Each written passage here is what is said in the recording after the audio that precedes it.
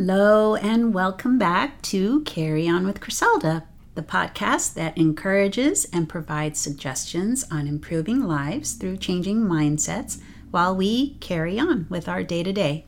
I am your host, Griselda. Be sure to stay tuned to the end for a special lighthearted message. And now, a fair warning. This episode may not look the way you expect it to. I will be discussing my personal journey with gratitude. It wasn't just something in and of itself that entered my life. It took a deep evaluation into my psyche in the form of a challenging process that I had to overcome in order to grow and become a better version of myself. The form that this process took that I'm about to share was my personal experience, and in no way am I suggesting that this is the same method that you must undergo in order to achieve a spirit of gratitude. My purpose is to merely share how my life was before and after practicing gratitude. Your journey will be what is meant just for you. You know, some years ago, I was kind of a miserable soul. I went through a phase where I wasn't happy with my everyday life. And sadly, it had to do with material things. And this is where the dangers of social media can get you if you're feeling vulnerable. Because I would look at the lifestyles and homes that other people had on social media and then compare them to what I had or didn't have. Of course, we know that we are only seeing what the camera points at, and we don't see what we can't see. Again, I was in a vulnerable state though. I went on for a while complaining about what wasn't right or why something wasn't good enough.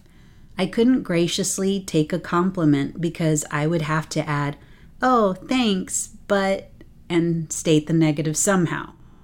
Well, without noticing it at the time, I was dealing with stress mixed with sadness with a sprinkle of a lack of control. And so began my journey and lesson into having a spirit of gratitude. I'd practiced gratitude before, but I guess you could say I veered off course.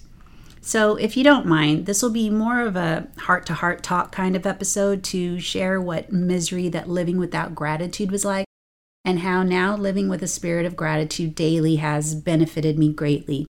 So now that I've grown up more, I think, sometimes I feel like an adult child, I like to think I have some experiences worth sharing. You know, if you were my best friend or younger sibling, what would I advise you so that you don't get trapped in the same loop of disappointment that I was in? And here's what I would tell you. Back to my story, I was not happy with what I saw as I looked around my home. And by the way, just so you know, I was sorely ashamed by the behavior that I had, but not anymore because I worked through that too.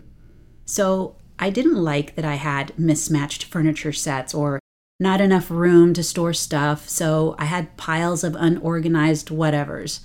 And it didn't help that some of the social media posts would show these pristine, immaculate homes and, oh, here's a mother of four with a picked-up house. Meanwhile, I'm struggling with keeping just one of my rooms tidy. Looking at social media when you are dealing with an underlying problem like sadness is the worst time to indulge, unless you clearly only stick with things that will uplift you. All I could think was, I needed more room. I just needed more storage so I could at least have things put away so that I wouldn't be embarrassed by an unexpected guest. No, that wasn't the problem. I felt bad that I couldn't keep a house that I could feel good about, but even worse, that I was stuck in this pitfall that I created for myself. Although it seemed like I lacked control in my situation, the opposite was true. But I was searching. I knew I needed to do something different to get myself out of this yucky feeling. I started to repeat the phrase, "be grateful," in my head as much as I could remember every day. I stopped viewing social media and the things that exacerbated my vulnerable state. I even looked up videos of people living in underdeveloped countries. I'm not talking about the homeless conditions that people live in, although I watched those too. I'm talking about those who live in extremely modest homes, still having just what they need for living. And I would do that to remind myself to be grateful for what I have. And what happened next, I couldn't even tell you because I don't fully remember how I got there, but somehow the YouTube algorithm led me to looking at minimalism videos. Now, minimalism is a topic all on its own, and there are different levels of it. It doesn't have to mean to get rid of all your stuff until you are left with the bare minimum. One particular channel, The Minimal Mom, revealed that you can go as far as you like with it and stop when you want. And it's not about forcing you to give up things that you are not ready for. They encourage you instant wins by getting rid of things first that are considered trash anyway. Then you work your way from there. I thought, I could do that. I was immediately intrigued because the process of minimizing forces you to assess your possessions and really evaluate what you have and why. The light bulb moment went off for me. I mean, here I was feeling dissatisfied about what I didn't have, and now I was considering going through my whole house, room by room, and getting rid of things that I had not even thought about, some for years. It became my answer to my problems of how to get my house into a presentable state, not just for any unexpected visitor, but for me, and how to live in gratitude. The most interesting thing that began to occur was that as I began this endeavor to go through my house and get rid of stuff and more stuff by either giving them away or donating them, I started to see just how fortunate I have been throughout the years with all the things that I had. And when I ran into certain things that I had forgotten I even owned, it made me think back to how unfulfilled I was for not having even more. I mean, the things I was so readily willing to now give away was once new to me, and it satisfied that particular void at that particular time when I purchased it. And here I was worried about all the things I didn't have. What if I never answered the call to follow this process? Wasn't it possible I'd do it again? Buy more stuff for that temporary fix until the feeling dissipates? Although I didn't impulse shop for big items like furniture, I did do so for little things because it was on sale or it was inexpensive to begin with. Sometimes I'd end up returning the items. Other times I'd add it to the collection of other like items I had. Or if I didn't really need the item, I'd keep it just in case. And these were some of the items I was now happily getting rid of. There are a lot of thoughts and feelings that go on when you are minimizing your space. Have you ever gone through that process? It's amazing to see when you go through your stuff to get rid of and you begin to develop piles and piles of things and taking multiple trips to the donation center, just how much has been accumulated throughout the years. Then there were feelings of guilt. If I added all the things I've donated so far, how much would it be? And now I'm getting rid of it just like that? Well, not everything just like that. Some items I challenged myself to doing without by choice. But that's one of the things I began to discover as I was purging all my things. It made me want to look for more and more things. What else could I let go of? It was because I was making a dent in this process.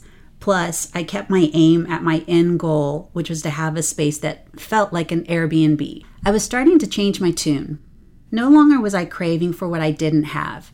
I could still make what I already had work for me. Getting a handle on all the stuff I was needlessly holding on to was putting me back in control.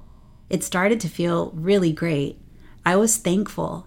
I was feeling a lighter load because now I had less to manage.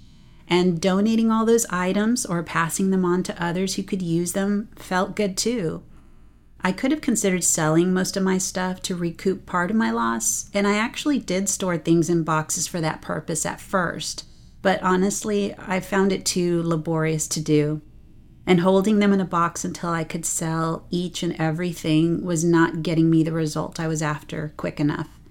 In that season that I was in, I valued my time more than getting a fraction of what it was worth. So donate it was, which I was fine with. It actually felt better to bless someone else for nothing in return. In my mind, I thanked the items for serving me. That's how I worked through the feelings of guilt. And I'm talking about the things that were acquired mindlessly, the impulsive buys. I didn't feel guilty for the items that were intentional or thoughtful purchases. but the process did help me consider more carefully the things I purchase going forward and to be more mindful. So how have I fared with this process today? Well, I was able to get rid of lots of things to the point where it made an obvious difference in my home, but it's still a work in progress. It doesn't look like an Airbnb yet, and that's okay. As much as I did, it still made a difference in my life. Now I am not fixated on what I don't have to the point of sadness. Sure, there are still things I want from time to time, but I am not controlled by those desires. And the greatest thing that I developed from this process was gratitude. I am so grateful now to have gone through this journey. It made a much bigger impact than if I were to just read some articles or watch some videos on gratitude. Although yes, I did that too. But doing the intentional action of going through all of my stuff and evaluating what I should keep and not keep made a better impression in my mind. And guess what? If I were to see some of those social media posts today with those pristine homes, I would not feel the same way as I did before, because I've been through a process and came out the other side better than I was. Also, I just don't view material things the same way anymore. The reason being is having and feeling gratitude is way more important to me than worrying about what I don't have. Now, if I see something I like that I don't have, my thoughts are more like, that's nice. Maybe that's something I can strive for in the future. But in more cases than not, if the opportunity presents itself to get that thing, I no longer care to have it. Something else about gaining a spirit of gratitude is that although it began with getting rid of my stuff, it automatically stretched over to other things. It grew to being grateful for my health, my family, which of course I was already grateful for. But I became grateful for every single day, and even the little things that we sometimes forget are there. But the more you practice gratitude, the more positive you become. In fact, gratitude decreases stress and abates depression because your focus is not on the bad things. Remember what I said in the episode, Drop the Lies? Your thoughts have more power than you realize. If you haven't heard that episode yet, you should totally check it out after this. Although I said this was going to be more of a chit-chat, might I suggest 2 things you may consider for practicing a spirit of gratitude? Maybe a gratitude journal. It's something that you can do every day to remind you of all the positive things or people in your life that you can reflect on.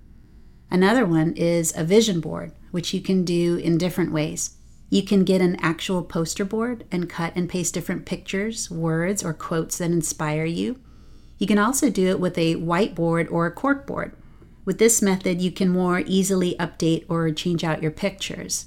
The last is digitally using an app like Canva. If you've never heard of a vision board, think of it like a collage of things that you want to see in your life as reminders of things you are grateful for, or things that represent what you are striving toward, making sure you display it in a place that you can see it every day to reflect. I personally use both. A gratitude journal I write in every day before I go to bed, and a vision board I created on Canva that I have saved to my phone, which I look at every day. So that's it. A reminder that we all have our own journey that we are trying to navigate. If this inspired you, I'm super grateful. And if this is not quite aligned to the journey that you are on right now, that's okay. I hope that you could at least appreciate the story that I shared and maybe draw some kind of inspiration anyway. Until next time, remember to carry on with gratitude. Welp, here we are. It feels like we're settling in as a comfortable couple, you and this podcast.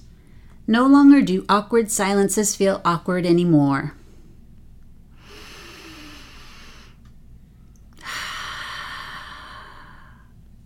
We finish each other's... You said sentences in your head, didn't you? Or you said sandwiches. See? We enjoy each other's humor, don't we? We go together like peanut butter and... you did it again, didn't you? We love how we are there for you, and you are there for us. It's just about perfect, except for one thing, that you blank this podcast. I knew you could fill in that sentence. See? It only makes sense that you follow, right? I mean, if you really loved us, you'd follow this podcast. No. That's not the right thing to say. Too manipulative. We know better than that. Okay, try again. I know that you will do the right thing because you, our darling listener, are a person of high caliber with such a caring quality that makes us want to be a better podcast. How's that? Yeah? Nice. Okay, we'll see you next time.